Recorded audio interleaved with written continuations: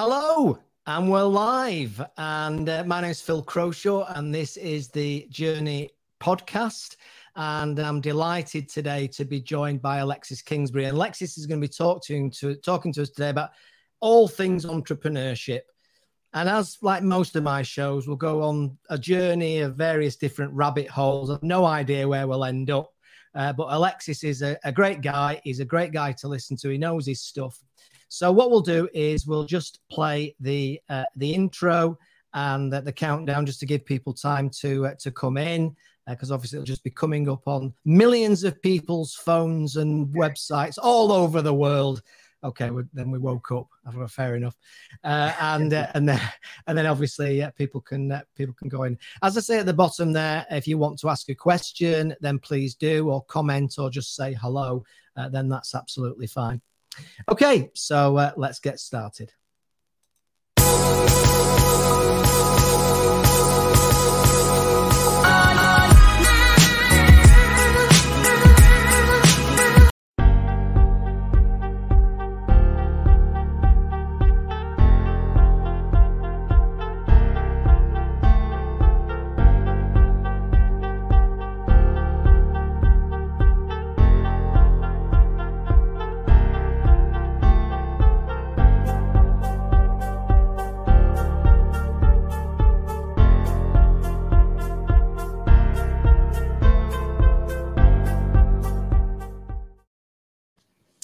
Okay, so a very warm welcome to the show, the Journey Radio. What's I say? I just nearly said the Journey Radio Experience then.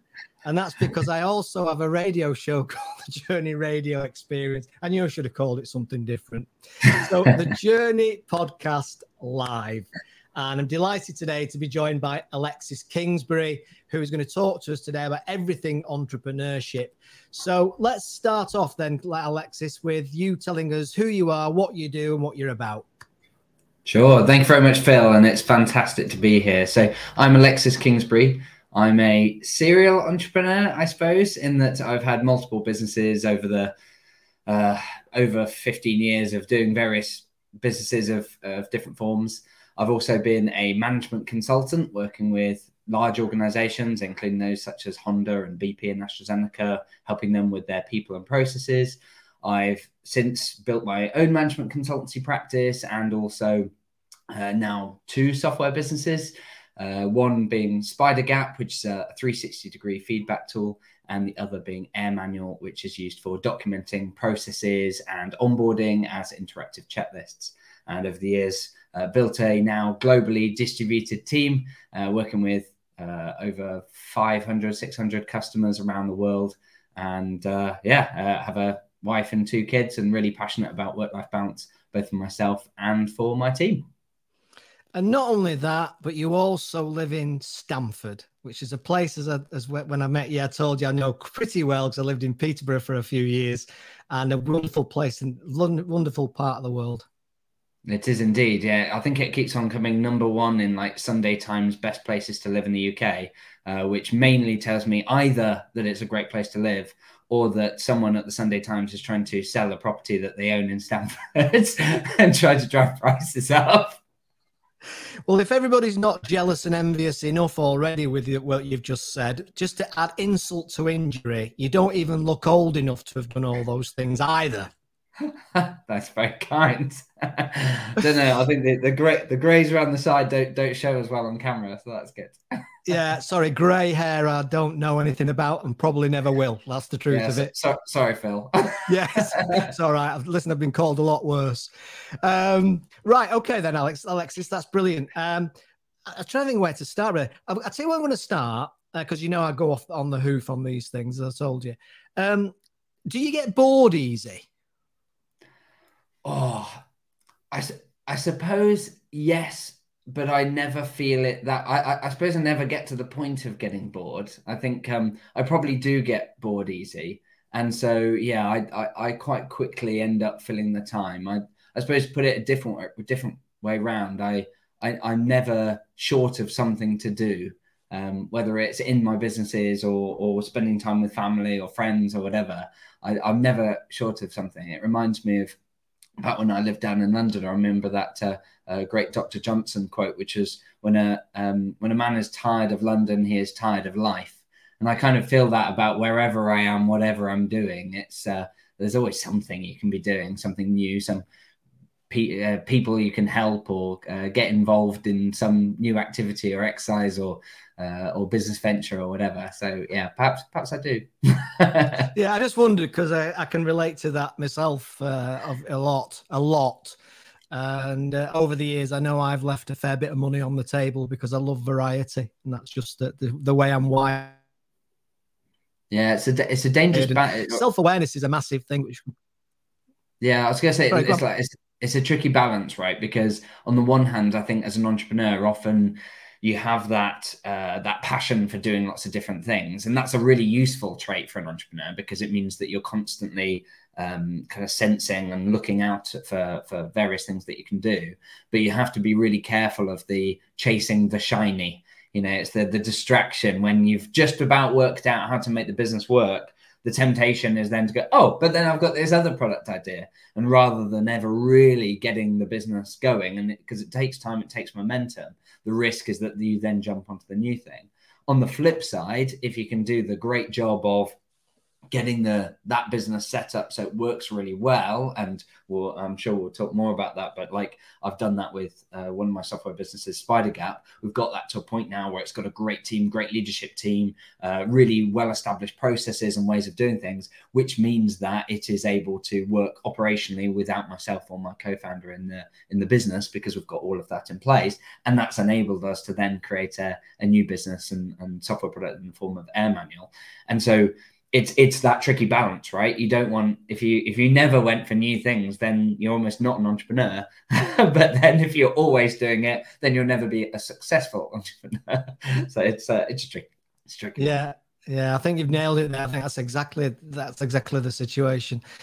So tell us about those two products then. Tell us about SpiderGap, first of all, I guess, how it came about, what the drivers were behind the idea, how you came up with it, how you were inspired by it, and what it actually does for a business.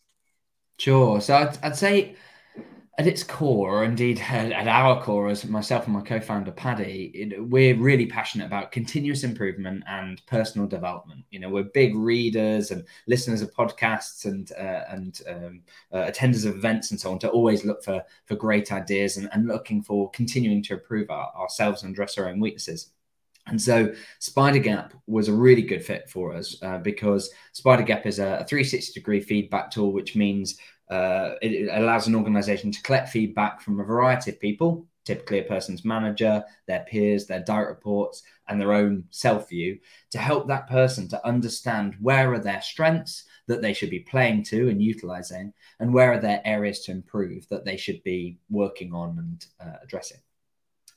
And through that tool, in fact, when we started off as consultants, we knew we wanted to create a software business, had no idea what it would be, but thought, let's get started and we'll work it out. Tried lots of different ideas and bought domain names, and then went, no, that's not going to work.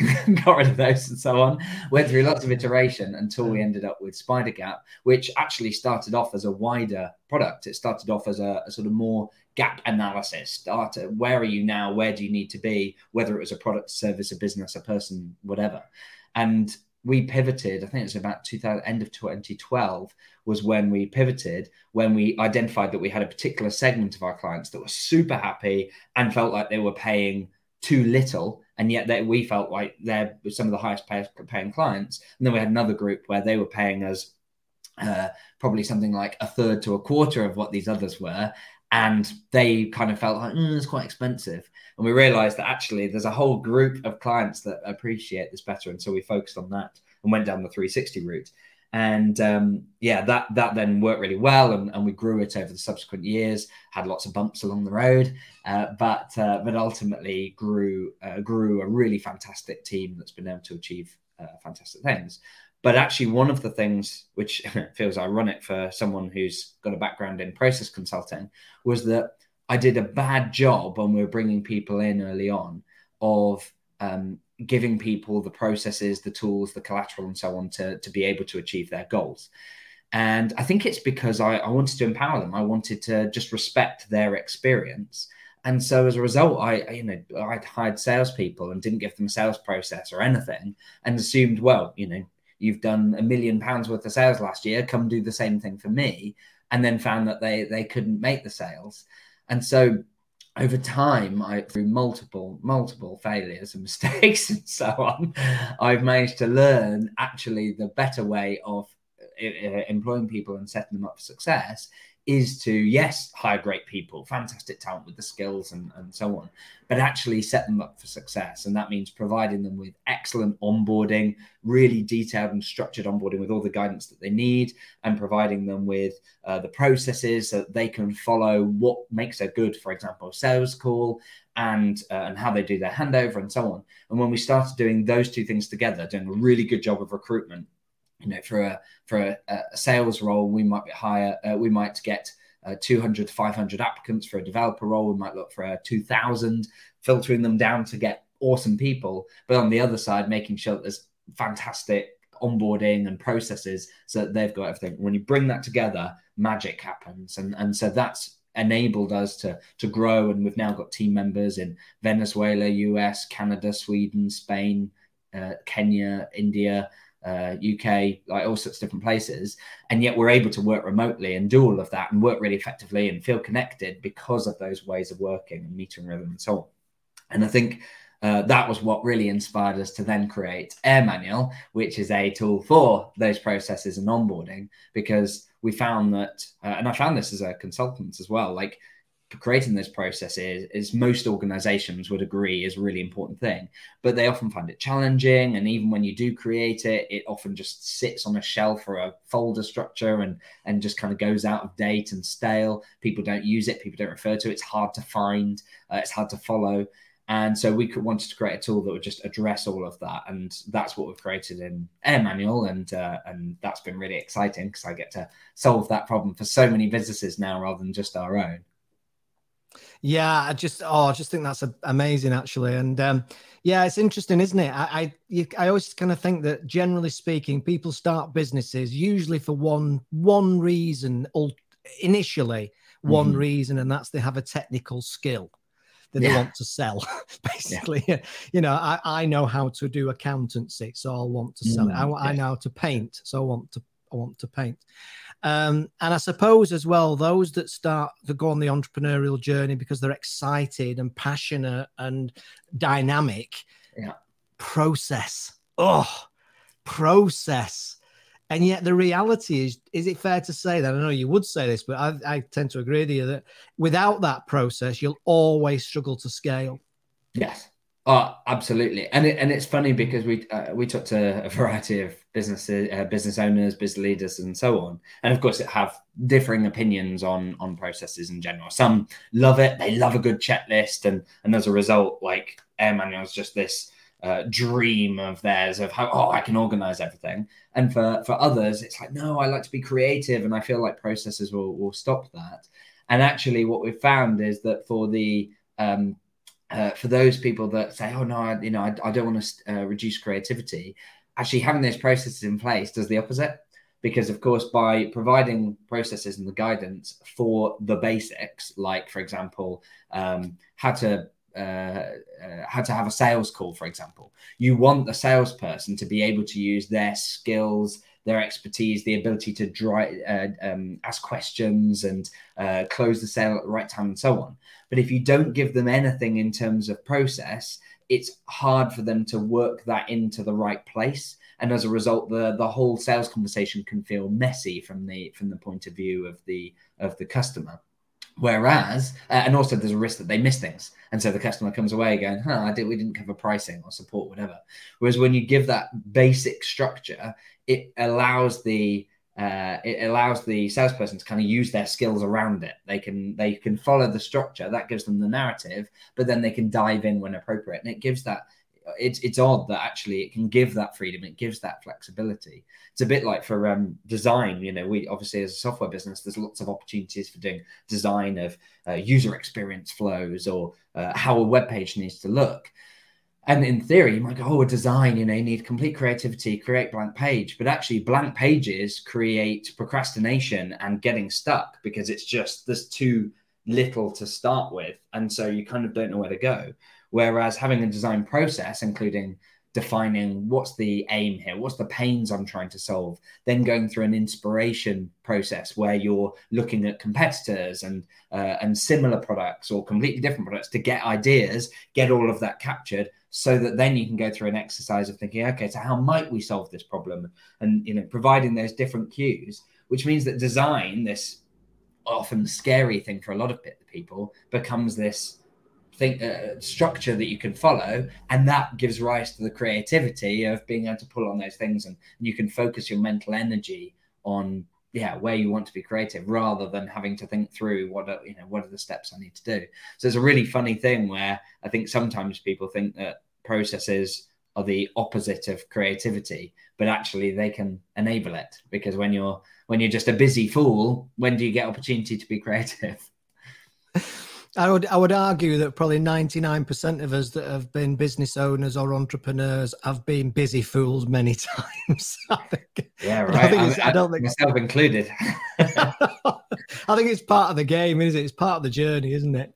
Yeah, and it's almost like it's. I think I've kind of noticed that it's a bit of a cycle, and it's hard because some of it is desirable. So you could almost argue, if I was to summarize what being a business owner is about and what your job is, it's essentially identify what's the key problem or priority. So, like, for example, we don't have any leads, therefore we can't have any sales, we won't have any revenue, the business won't exist, right?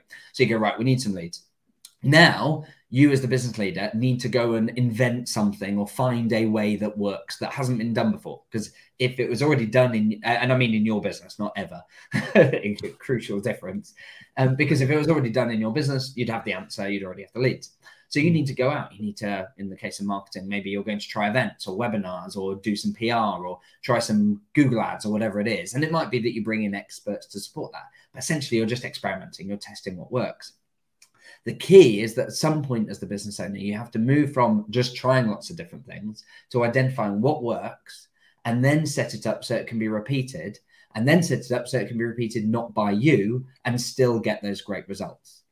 And so you have to make that shift, because if you never make that shift and you just keep on experimenting, then there'll be things that worked, like, so let's say networking, and you do a load of networking, it gets you some sales, and then you go, oh, but now I think I'm going to try events. And if you don't carry on doing that thing, then you don't carry on getting the customers and so on. So you need to set up that process and set that up, and then be able to delegate it to someone and provide them with the clear guidance of these are the steps, because you've worked out what works, either again through experts or just yourself. Pass that over, free up your time, and then start again. Okay, what's my new problem? I've now got leads coming through. Are they being converted? Oh, no, the conversion rate's a little bit low. So now I'm going to dive in and work out how to solve my sales problem, and then rinse and repeat and go all the way through the business. And often it'll be marketing, sales, hand over to delivery, do the delivery, and then then the finance and making sure you're getting paid, and then going, oh, and actually there's a product idea here, and just repeating that loop. And I think the problem is that it's so easy as business owners, because those things aren't instant. It's not like Monday you do one and Tuesday you do another. Sometimes you'll spend weeks or even months on one particular thing. It's easy to end up with your head so stuck in that problem that it's hard to then extract yourself again. And yet that's the cycle that you've got to repeat. It's like a coach of mine often says in his sessions, like, some people say they've been in business 10 years, but the reality is they've been in business 1 year that they've repeated 10 times. And that's the key as a business owner, is you've got to keep, if you're not growing, if you're not getting better, if things aren't improving and that you're going through that cycle, then ultimately you'll either stagnate or decline at some point because you're not making that advancement. And so that's the reason why it's all tricky as an entrepreneur, as a business owner, is because there are parts of that cycle that you do have to do, but at some point you need to step out. Yeah, that's absolutely right. Of course, if it was easy, everybody would be doing it, as they say, the cliches. The cliche says. I've got a question here actually from James, and James says that this is slightly on what you just said there. He says that he's read recently that 9 out of 10 small businesses fail. Do you have a view as to why they do fail? Cool. Well, hi James, and great question. I think that a lot of that failure comes in the very early days of the business, and so the first ways in which businesses fail tends to be that they haven't found a real valuable problem to solve. So, like you said earlier, Phil, where some people go into business going, well, I'm going to apply a technical skill or something that I have. You're actually safer there, right? If you're an accountant and you create an accountancy business, you can be pretty confident that the problem of needing an accountant is something that a lot of business owners share. There is a real problem to solve there. And so the challenge for that business owner is just making sure that they can find that audience, which when you're in the early days, it's networking, it's friends and family, it's referrals, and go speak to people, and that you can convey that you can add value. And so it's about explaining that, demonstrating that, and then that you actually deliver on that promise and so on. And that's actually relatively easy to do for sort of well-established sort of industry types like, you know, painting and things like that. Painting not as an artist, that's incredibly difficult, but painting, say, interior decorating, those sorts of things, there's a clear need for, and they have a different set of challenges which we can come on to. But a lot of entrepreneurs and businesses that struggle are where they come with the brilliant idea. And often that brilliant idea is what causes the failure, because you think it's so brilliant, and as a result, you're unwilling to kind of pivot and change. And a good example is when I shared with SpiderGap, like in the early days, we probably spent a year, maybe 18 months, absolute pushing water uphill, you know, really struggling, because we had this vision of, oh, we're going to help people with all these kinds of gaps in their businesses and their personal lives, in their services and products, that we're going to help understand and close these gaps. And as consultants, that was working really well. We were providing consulting services to clients and using the tool to support that. But people just weren't buying into the tool. And so if we hadn't been open to the fact that that was the wrong answer, I think that business never would have succeeded. We literally had conversations with customers going, we don't think this is working. Like, what is it that you find valuable? If we took it away tomorrow, how much would you care? And by understanding the answers and by delving in, we were able to identify that actually there was a segment of our audience that really valued it. And so we pivoted and completely changed the whole product and business around that audience. And I've repeated that multiple times with my businesses. With Air Manual, one of the things that we identified early on was that we'd show people this tool and they'd say, oh, this is amazing. Like, I can create my processes in here, I can create my onboarding, and it's so easy, and I can get all of this captured. Fantastic. Set me up a workspace. And we go, brilliant. And we do that. And 2 weeks later, they have done nothing, right? We go in there, there's 0 documents. And yet this was solving their top problem. Their top problem was that as business owners, they were stuck in the business and they were spending 3 hours a day just doing price quotes, and they need to get that documented and handed over to someone else. And I'd come back to them and say, like, Jeff, what's going on? and it's, oh, I've just not found the time. And of course, it's ridiculous, because we're looking at it saying, you know, the time that you will save is huge compared to the time that you need to invest. And we've now got the data on it. We know that typically people get 4x of the time. Like, you put 1 hour in and you save 4 hours within a couple of weeks. And of course, that, you know, just expands over time. And yet people weren't doing it. And so we had to pivot our thinking from being just a software provider to actually providing a bit of consulting, which is of great irony, because the whole reason we set up software businesses was so that we weren't building a consulting business. So you have to be open to being wrong and actually looking to be wrong and looking to identify what's the real problem to solve here and what are people willing to pay money for. And I think failing to do that is probably what causes 8 out of those 9 to fail, because they just say, no, I know what I'm doing. You know, I'm solving a problem that I've got. And as a result, they never really challenge whether it's a big enough problem that people are really willing to part with money to solve. You know, and we see loads of them on like Dragon's Den and Shark Tank and so on, where it's just they're solving something that isn't a big enough problem to begin with. So I think that's probably the key for most of it. But I'll happily talk about other common causes. Yeah, you've probably got. I mean, what strikes me is that there's so many things that can challenge you and things that can change. But I think more now than ever is the pace of change is what I think is remarkable. markets that were there a year ago can no longer be there a year later, just because of the changing needs and changing expectations that people have got. Is that something you would relate to, or would you acknowledge that's the case? Yes and no. So I'd certainly agree that the rate of change is huge, and so the access to technology and so on, and new ways of doing things, and knowledge and information is phenomenal. Rolling back the clock, even back when we started SpiderGap sort of 7-8 years ago, there are so many products now and tools that we would take for granted that back then just weren't a big thing, including things like the platforms that we're using now for this recording, and tools that we've all become super familiar with during coronavirus, like Zoom and so on. Back then weren't even in existence.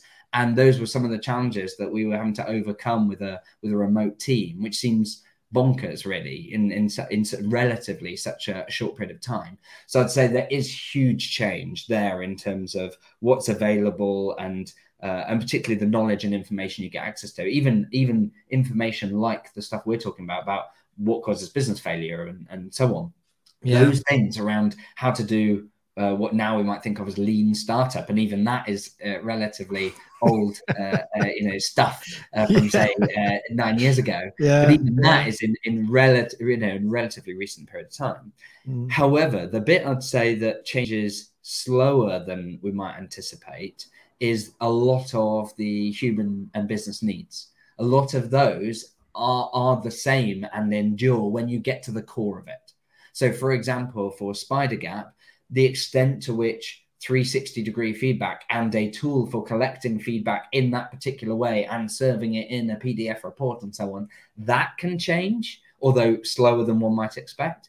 But the fundamental need for developing your employees that's at the heart of that doesn't change significantly over a long period of time. And I think that's one of the benefits of focusing, you alluded to it earlier, like focusing on the passion and the why on the pain, focusing on the problem that you're trying to solve and the outcome you're trying to get for the customer, rather than the product idea that you've got.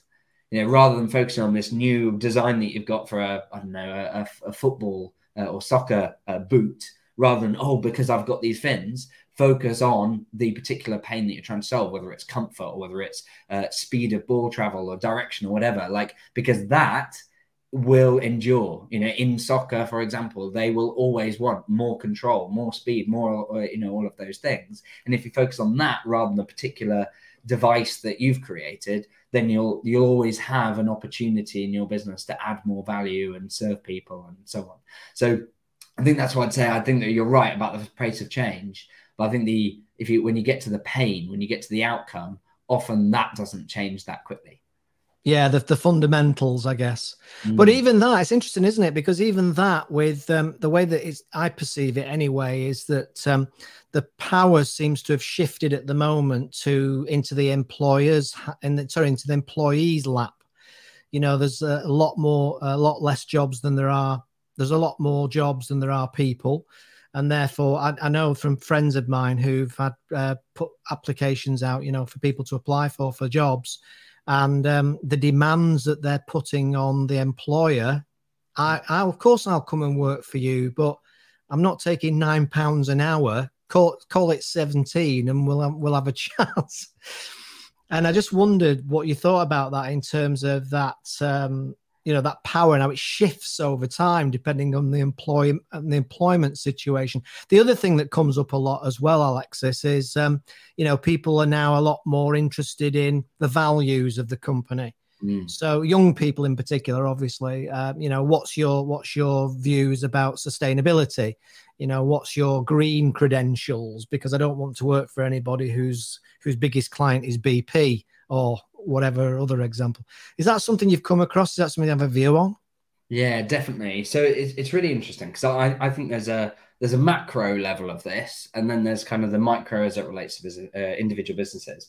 And at the macro level, when we look at the whole industry and the globe, and as you say, a situation where you've got more job adverts out there than there are job seekers and all these sorts of things. At a macro level, that will ebb and flow. Like it's likely it's likely we're already in a recession or going to a recession at the point of recording, and frankly that happens and ebbs and flows at various points. What we don't know is exactly when it happens, for how long, for how deep, and how quickly we come out and all these sorts of things. But that cycle is a natural cycle that just always happens, and so it's likely that shift will go back the other way at some point. There will be a time when actually businesses are having to rein in their spending, they're reducing their vacancies and all this kind of stuff, and as a result, it reverses and so on. And so, suddenly, employees are willing to accept less to get an employee. However, that's at the macro level, and I'm a big believer that at the micro level, when you look at your own business, you don't want to be relying on that model. You don't want to be saying, well, I'll just wait until there's loads of people looking for jobs, and then I don't need to offer those things, because often that's when other businesses, and probably you as well, are having to cut back on stuff. So that's not when you're trying to hire. When you're trying to hire is when there's a lot of demand and the market's buoyant. And so really you need to think competitively rather than at macro. So rather than thinking, oh yeah, it's really annoying because people are asking £17 an hour and people are interested in values and people are looking at environmental things, you have to look at it and go, how do I be competitive? How do I make sure that I'm going to get the best talent from the other businesses out there, because it's so competitive? And so this is something we've been really focused on and got really good at, is making sure that we are super transparent with people, that we provide really good visibility of our core values, of our purpose, of our vision, of what it's like to work with us, and so that people can make a really good decision about joining us. And it means that, one thing we're transparent about it is that we go 50th percentile for pay. We're not a big payer. We don't shortchange people. We like to be fair, but we're quite mechanical in the way in which we set our pay, and it allows us to be really transparent. It also helps with equality, by the way, because when you don't do that, when you have other processes like negotiation, that tends to favor certain demographics. So that's something that we're passionate about addressing. So having a more mechanical approach means that we address some of that. But by doing it that way, we have to make sure that we're offering other things. We have to make sure that we're an attractive employer. And as I mentioned, when we go for developers, we're looking for 1,000, 2,000 applicants. When we're looking for salespeople, we're looking for 200, 300, up to 500 applicants. Even for finance administrator roles, we're looking 50 plus, whereas so many businesses out there are struggling to get 3 or 4. And so you have to think about who's your ideal candidate. It's basically marketing. Who's the ideal lead, the ideal candidate? Where do they hang out, and what is it that you're going to offer them that means that that you're going to be the most attractive employer? And it might be that your strengths mean, like for us, we're a remote team, which means that we attract people who are looking for that flexibility. We're big on work-life balance, so we're good for people who actually like working, tend to be a bit workaholic, maybe have even experienced or risked burnout before, and therefore they're coming to a place where they're going to be looked after to make sure that doesn't happen. We're clear on our core values around things like number 4, always look to improve. So we're hiring people that are always reading books, listening to podcasts, expanding themselves, and are surrounded by a group of people that believe that too and are passionate about that. So if you join our companies, you're going to be surrounded by people that don't think it's weird that you're reading a self-help book or that you're learning Spanish or whatever, like because that's part of it. And I think and as part of like our work-life balance, we provide 40 days holiday and we make sure that people take it. And so all of those things stack up to create a proposition that the right type of person for our organization is definitely going to apply. It's such a good fit. And then we make sure our recruitment process shares and is transparent and really builds that connection, which means that we've had applicants that have been offered 1.5, 2 times. We've even had existing employees that have been offered 3 times their pay to be poached somewhere and have chosen not to go because of what it's like to work there. So as a result, if you're a business that's kind of going, oh, it's so frustrating to get good talent, everyone wants to be paid double or whatever, look inward and look at what is it that makes you competitive? Why should people want to work for you? I remember talking to an entrepreneur who said, it's hard because it's such a rubbish job. And it's like, well, why are you making it a rubbish job? I wouldn't want to hire anyone into a rubbish job, because what am I doing for their life? Like, I'm building the businesses to improve my life. I don't want to do that on the backs of other people. And so as a result, I'd be looking at how do I make that a great job? Frankly, even if it's like coal mining and you go, oh yes, it's hot, it's bad conditions and so on. It's like, well, so what is it about that job that you're going to make excellent? Is it, the hours, and it means that they've got this flexibility? Is it the camaraderie and the team spirit? Is it investment into the outcome? What is it that means that you're going to make this a great experience? That means that people don't just, aren't just doing it for the money. Because otherwise, if you take that approach, then you will struggle to find talent, and the only way that to get good talent will be to pay for it. Do you know, there's so much logic and common sense involved in doing a survey and getting the feedback from the staff. It's no brainer on paper. Mm-hmm. Why do you think relatively, or quite a lot of companies don't do it? Is there an element of fear about what they'll find out? I think that for a lot, I think potentially, I think that for some, certainly we do see that they fear transparency. For the same reasons they fear sharing perhaps key financial numbers in the business, revenue, profit, those sorts of things. They worry that what will people think? What will they do with that information? And of course, the answer is, well, you shouldn't share it in isolation. Like if you're a business and you think, oh, but if I tell people what our revenue is, they'll all want pay rises.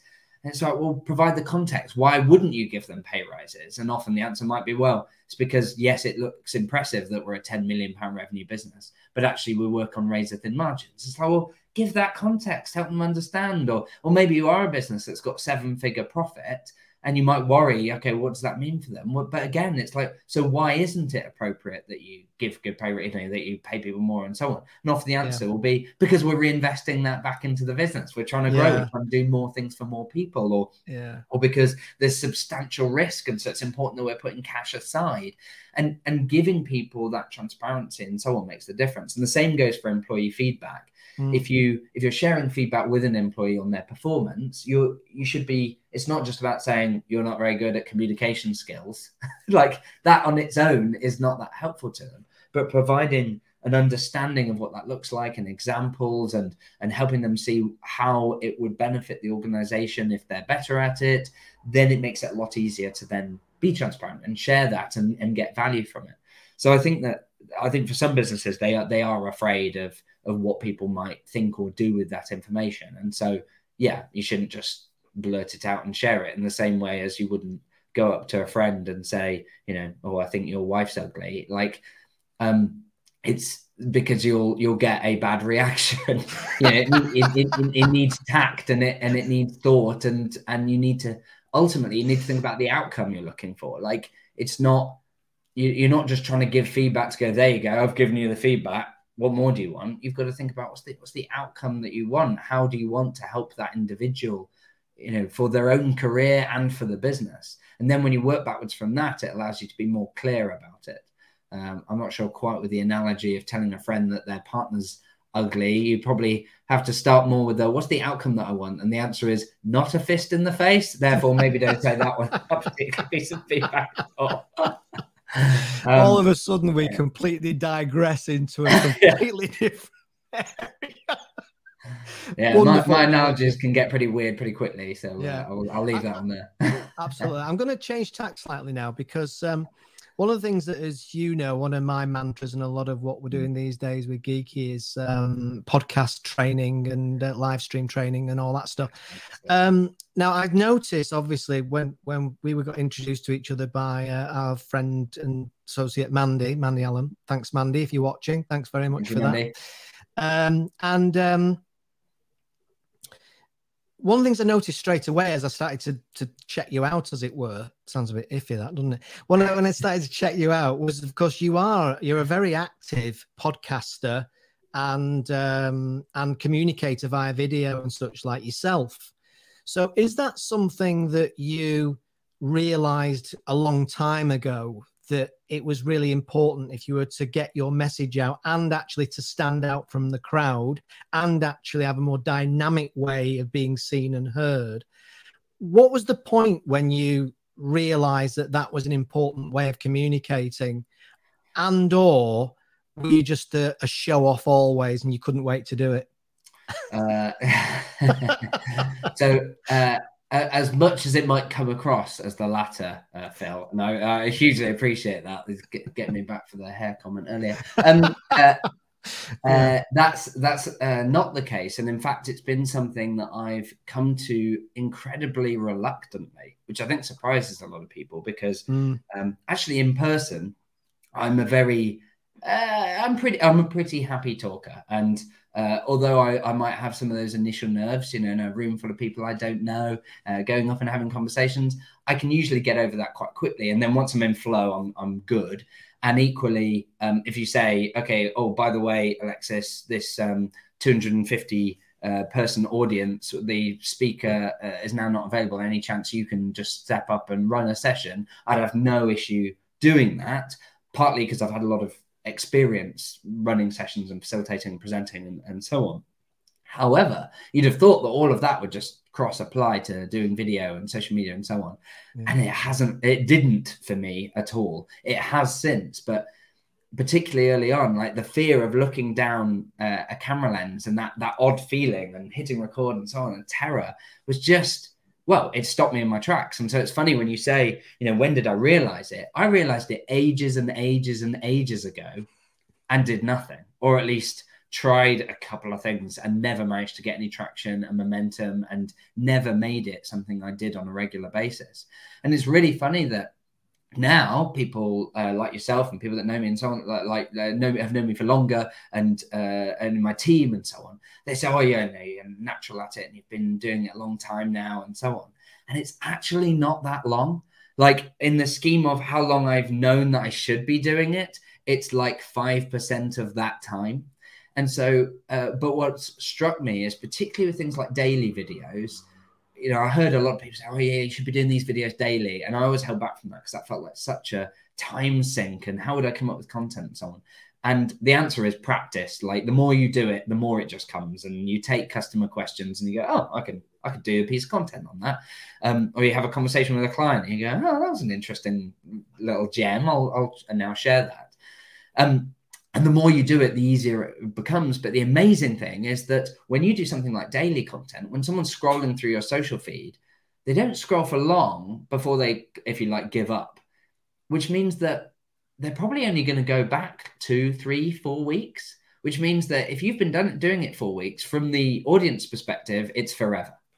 And so that's the amazing thing. I remember one of my team, as part of one of our exec teams, we do a team health exercise on a quarterly basis where we say, you know, about the rest of the team, share one thing that you most admire and one thing that you'd like them to start or continue doing for the good of the company.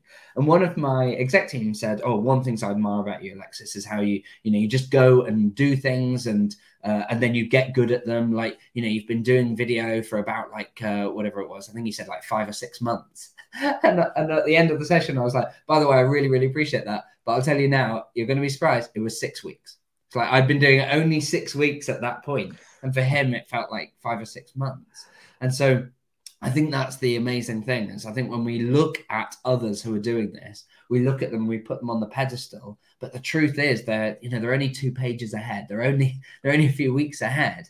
And so if you do want to get your message out there and create visibility and get the opportunity to speak to amazing people like Phil and other wonderful people like Mandy and many others, you kind of just need to start doing it. And the more you practice and the more you think about how could I improve that, you just get good. And it's amazing how quickly that transformation takes place. But I've certainly not found it easy. Like I've tried to get started on doing this sort of thing so many times in the past. I'm talking many years. And yet it's only really within the last year that I've really taken to it and forced myself to do it long enough that I now find it a lot easier. I might have to take that as a clip, because if that's not inspiring to people, I don't know. Because I straight away, I'm one of those people that would have assumed and perceived that you've been doing this a long time. Because you're a good communicator and you're a relaxed communicator, you know your stuff as well.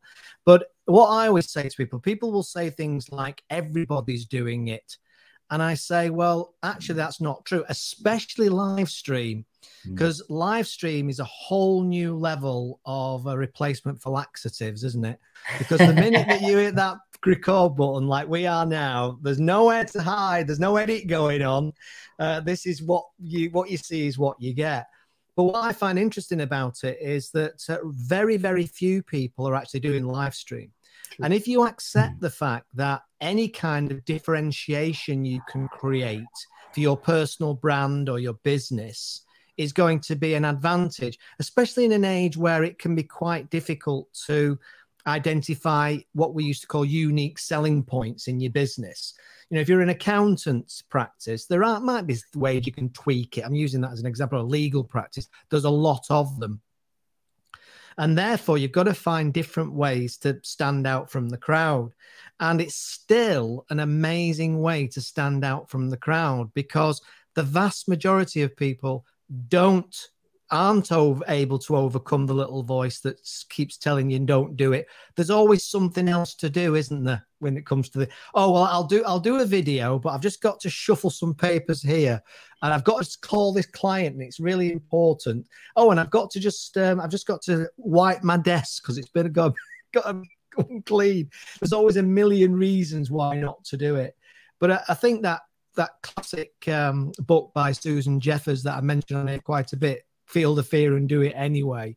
It sounds as you're living proof of somebody that felt the fear, did it anyway, and then started to master it. And as a result now, and I guess, is it fair to say you enjoy it now? Yes. I mean, certainly this format. Yes. Speaking on my own directly to a camera lens, I'm not sure I've quite got to the point of enjoying that in and of itself. I think I enjoy, I guess the same as actually when I go on a stage to present, I try not to think about me. I try not to think about what's the audience thinking about me or how am I going to be perceived. I think about the value I'm going to add to them. And so I think that's the bit I enjoy, is I think about either a particular individual customer or a few, or just more generally business owners or business leaders or whatever. And I think about this particular problem I'm going to help them solve. So, you know, I remember there was one of my entrepreneur friends, they were having some issues around performance management. How do you go through that performance management process? How do you make sure that you're doing a good job of that? And so that came easy. I was able to jump on, do a recording and do a live and just talk about how do we do it? Why do we do it that way? Show them the process in Air Manual of here's the steps, and then go, oh, and by the way, I've created this as a template for you that you can copy into your workspace. And then literally I finished the recording, put it on all the social media, and then sent her a message to, thank you very much. You see, there's a great example of live stream. Thanks, Sarah. Sorry. That's all right. Coffee. That's absolutely what. Yeah. One of the benefits of working from home, of course. Yeah, one of the benefits of having your lovely wife or partner come and give you a brew. There you go. So we both work from home now, which is really nice. But being able to post those things on social media and then literally like WhatsApp this entrepreneur and go, by the way, thanks very much for your question about this. Here's my answer, and it served as great social media content for me. and that I enjoy, because I know that I wouldn't do a 20-minute video for someone's, one question on, anyone got any tips on performance management? Like, how would I'd never be able to spend that kind of time on one person's little question if it weren't for the fact that I was utilizing in that way. And so I think for a lot of business leaders, I think that's one of the most powerful ways that they can do it, is use those questions that normally you're going to have to time box into a 5-minute email, and instead do a live video or a recorded video, whatever it is that you feel able to do, get it out there and then share it with that individual. And it also helps you to kind of focus the content. But the other thing that I love about live, by the way, is that because it swings and roundabouts. On the one side, you have less editability, and therefore you can't make it better. And therefore, if you mess up, if you accidentally swear or go off on a tangent or have lots of gaps in what you say, you can't fix that. But on the flip side, it means that the audience's expectation of the editing and so on reduces. So whereas if you record it and edit it, now the expectation goes up. Therefore, if you leave bits in that aren't great quality or don't particularly relate to that person, that audience, they're thinking, oh, why wasn't that edited out? So it kind of cuts both ways. And so I like live content because you don't have to do all of that other stuff around the edges. It does force you to just be in the moment and focus on the audience. And the other really nice thing about doing like particularly live daily kind of post on Facebook and LinkedIn, whatever it is that it is pretty short-lived. So I remember doing a live video where, I was doing Facebook Live and I was really new to it, and I clicked go live and it says like loading or starting, ... starting, ... and then it goes 3, 2, 1, and I'm in. Now, the problem was that I decided the way I was going to do this video I was going to say, like, here's one way in which one key way in which you can do this thing. And so I click go live, and so I'm ready like this, and I'm checking the timer, and it's counting down. It's going starting, 3, 2, 1. I go this one way to . Now, of course, it was recording from as soon as I click go live. So you've got like 10 seconds of me doing this, right? And I went to go pick up the kids, and as I was walking out, a friend of mine had seen the video, and literally he's 20 yards off and he's already doing this, right, as he walks towards me. Now, I know that he's doing that from a place of love and appreciation. The fact that he even watched the video or anything, like, he could have just ignored it and so on. He didn't, and he watched it, and he's watched many of my videos and has given feedback, positive and constructive feedback since. But I know that he does it from a place of love and appreciation and support. I mean, that doesn't stop me from feeling all that horrible fear and whatever when doing it. But I remember there was a moment where I was like, I could just delete that video. And I thought, no, the whole point of facing the fear is I do these screw ups and then I just move on and I carry on. And the thing is that I bet, maybe 10 to 20 people saw that video the very first time I did it. It's so way down in my channel now. It would take a long time for someone to find it. They wouldn't see it. So, and my subsequent videos, I know when it's going to start, which is basically when you click go live. So I've kind of been able to improve on that. And so that's one of the things I do like about like daily lives is it is short-lived, but that means that you can iterate and get better quickly. And overcome that fear in a way that if you're doing recordings, it's harder to, and your temptation to edit and filter. I've done videos where I record it, watch it back and go, delete.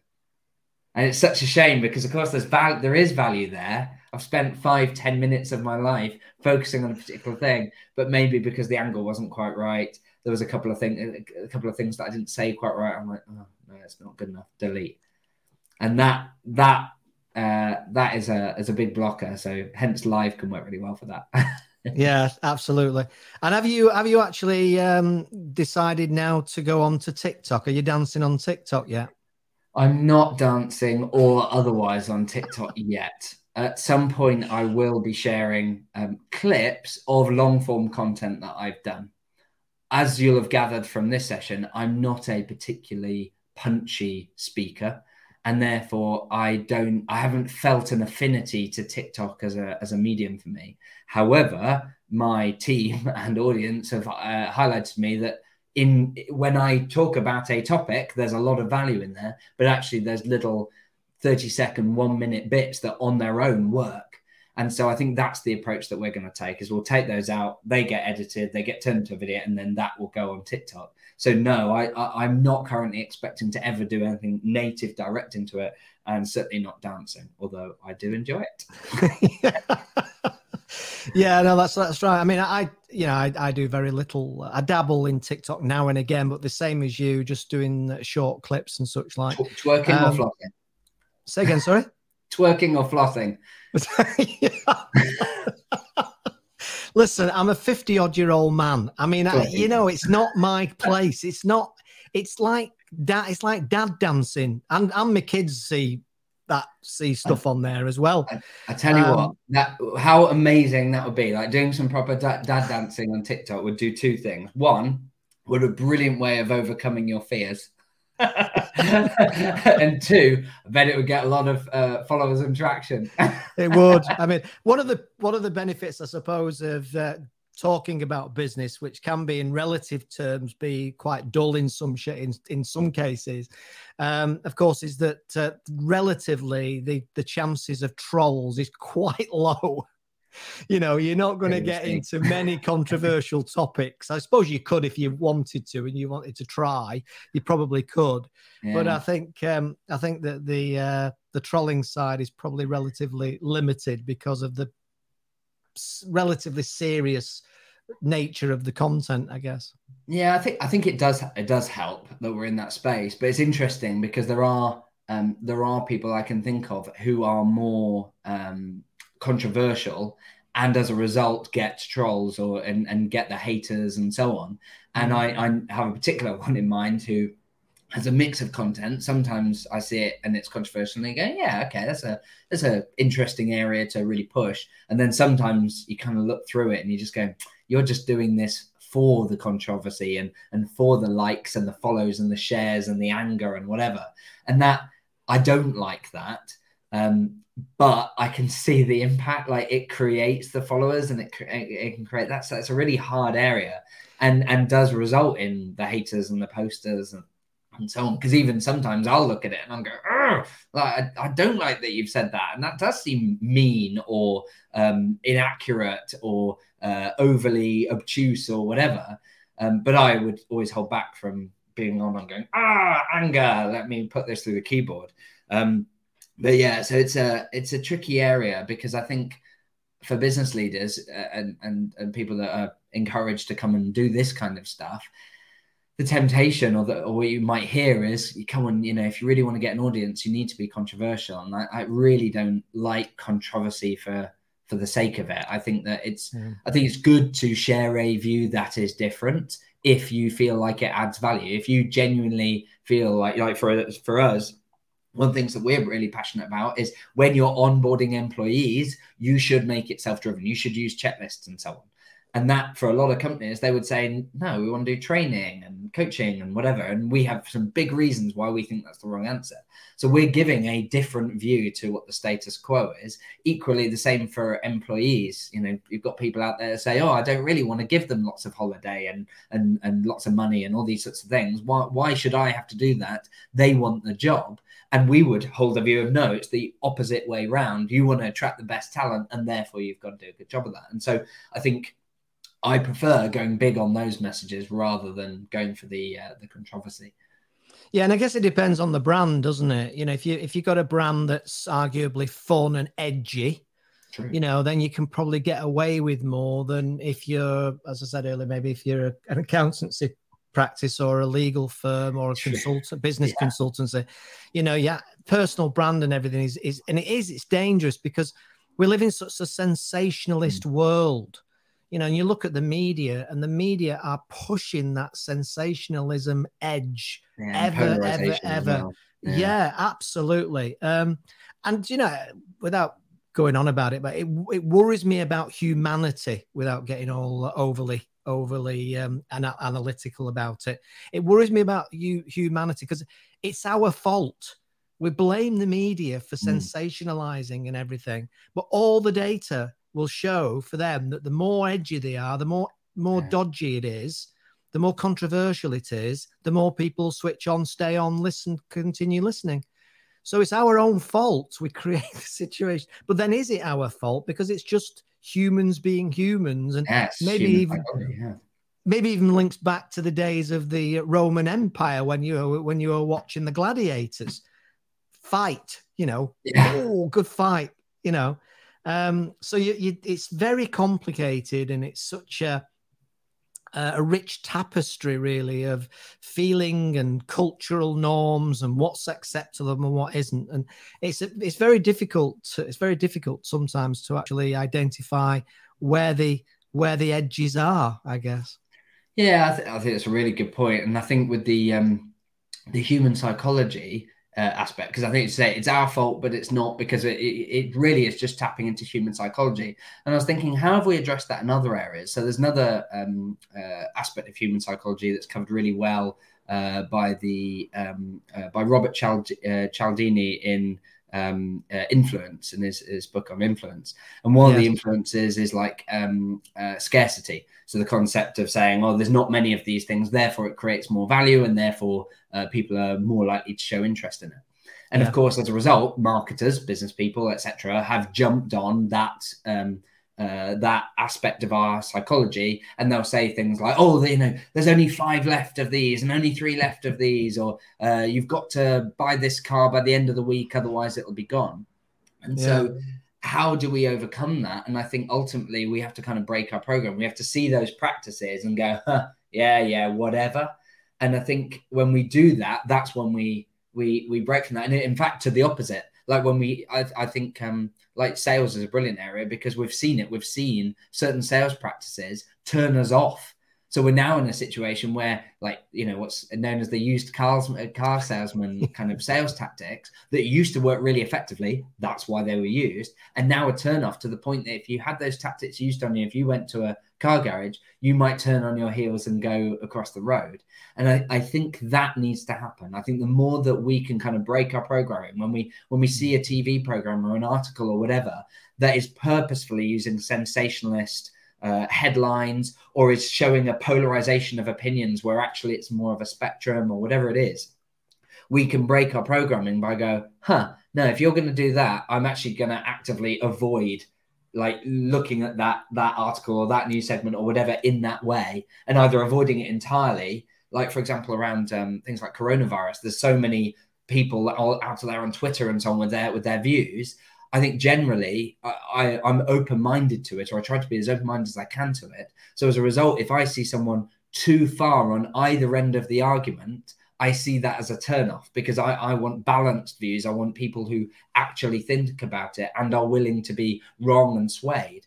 And I think, it's a classic thing that we see in the media as well, like the hating of a U-turn, the fact that a scientist or a politician or whatever might have a view and then change it, and that somehow is bad. I see the opposite. Like if based on new information, you change your mind, whether it's how to deal with coronavirus or Brexit or, global politics and dealing with global wars and so on, like changing your view based on an understanding of the facts and how things have changed, I think is something to be applauded, the same way that my wife really appreciates it when I admit I'm wrong. So I think if you're, I think that's what we need to do as consumers of that media is to look at that and shun when we see that we're being manipulated by the edges of that argument, and seek out more balanced thinkers and experts and so on. Because I think, there was a time, was it Michael Gove in the UK saying back at pre-Brexit, saying that, the country's fed up of experts. And that's, from a guy with a heavy media background, right? And so I think over the last few years, I'm hoping that the switch is going the other way. I'm hoping that people are going, no, wait, it's exactly what we needed as the experts and the expertise. The value is on turning that expertise in something that's easier to understand and use, and being willing to understand that wider argument rather than kind of being lazy and saying, well, I'll just take the soundbite. So hopefully that's happening, but we'll see. Yeah, I think that's great. A brilliant insight. Okay, I'm going to finish off by asking you a question. Like all these questions I've asked you today, none have been rehearsed. We're just going to jump on and start, and here we go, live streaming and everything. Then your wife comes in, gives you a cup of tea. I don't get any cups of tea, the usual thing. So just stop showing off.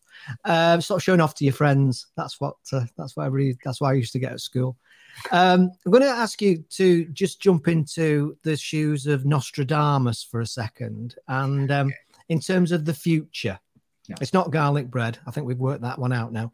But the future, in terms of your area, particularly in the software arena, do you have a view? And you might say you don't, but do you have a view about where you think it might go? If we're having this chat 10 years from now, and I suppose that the element of technology that springs to mind logically in my head is AI. Do you think that it's more and more likely that the software arena you're in and the way in which it works and the solutions it creates, do you think AI might have a contribution to make? And if so, how might that work? Definitely. So I expect that AI is going to have huge impacts on a variety of industries. I think that, like any technology, we're going to go through the hype cycle. So people are going to get very excited about it in particular areas. And then we'll see people go, oh, actually, it doesn't work that well. And it'll kind of drop off. And then it'll come back in areas where it actually adds value and does amazing things. So, for example, right now, you can go Googling and go find free open source AI platforms that do a variety of things, including this one that I've got access to where you can literally type in a series of keywords and the AI will paint a picture, a completely unique picture based on the inputs that's received. And do a good job, like can do almost photorealistic, incredible like steampunk stuff or magical kingdoms and whatever stuff that previously would have required an artist days of time to create can now be created in seconds by AI. And even if it's not perfect and an artist now needs to improve it, like you've saved days or even weeks of work to get to that point. There's AI, again, freely available where you can type in the start of a blog article and it will create the next few paragraphs based on information that's out there to create something there. So again, even if you don't just go, that's the article, using that as a starting point can make something that would have taken hours take minutes to do. And so I see those sorts of applications are going to increase and become used and embedded in some of the software and so on that we use every day to speed up the outcome of what we're looking for. However, where I don't expect it to land is that perfection and insight and analysis. There will always be the opportunity for a human to add value on top of that. And so I think that's where the spaces in the industry is either you're doing the thinking to work out how to apply the AI in a more and more effective way to better solve the problem, the pain point. How do you really achieve the outcome? And then the other side of that is how do you provide the human aspect to that? For example, if you're an accountant, you might think, well, AI at some point will be able to look at a customer's data in their accounts over a period and do any amount of analytics that I could do, like to tell them the trends and what's happening with their revenue and their profits and how that varies by product and even reconciling it automatically and doing all of those things that as a bookkeeper might be most of your job will in future just be automated and so on. The value is then in the interpretation, the ability to say, based on this is what the most likely outcome, because even the AI might tell you, oh, this is where I think the train's going to go, but being able to understand the story and be able to then make recommendations and think about how does it apply to people and all these sorts of things. I think that's where there will always be that opportunity for that human insight to be adding value. And so I think for any business, like if you want to future-proof yourself, avoid being too fixed on the solution of the doing of what you do. Instead, if you focus on the outcome, then it opens up your mind to utilize those things that are available to do a better job of how you're supporting the client. So I think yes, it's going to be huge.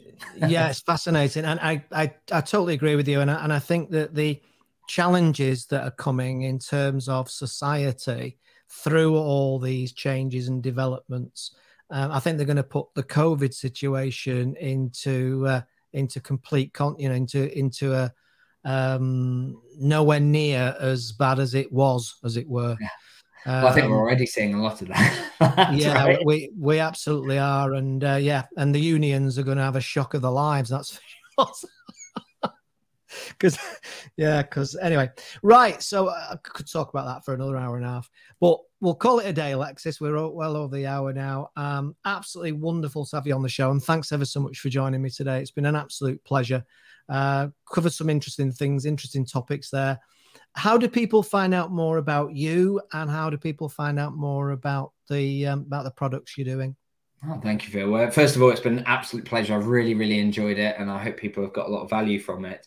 In terms of finding out more about me and hearing and connecting and so on, generally, I'm pretty easy to find on social media. My name is Alexis Kingsbury. And I highly recommend connecting with me on LinkedIn and follow me and sending me messages with your questions and so on. You're also welcome to email me, alexis.kingsbury@airmanual.co.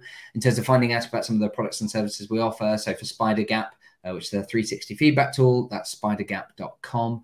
And at airmanual.co, that's airmanual.co, you can find loads of information about AirManual, including some free resources like webinars and ebooks and so on that we've done on how to set up your onboarding in a way that actually works, and on other topics such as how to get more time on your business rather than in it, and how to be able to delegate more effectively and reduce mistakes and so on. So do connect with us on there and follow us on social media and so on.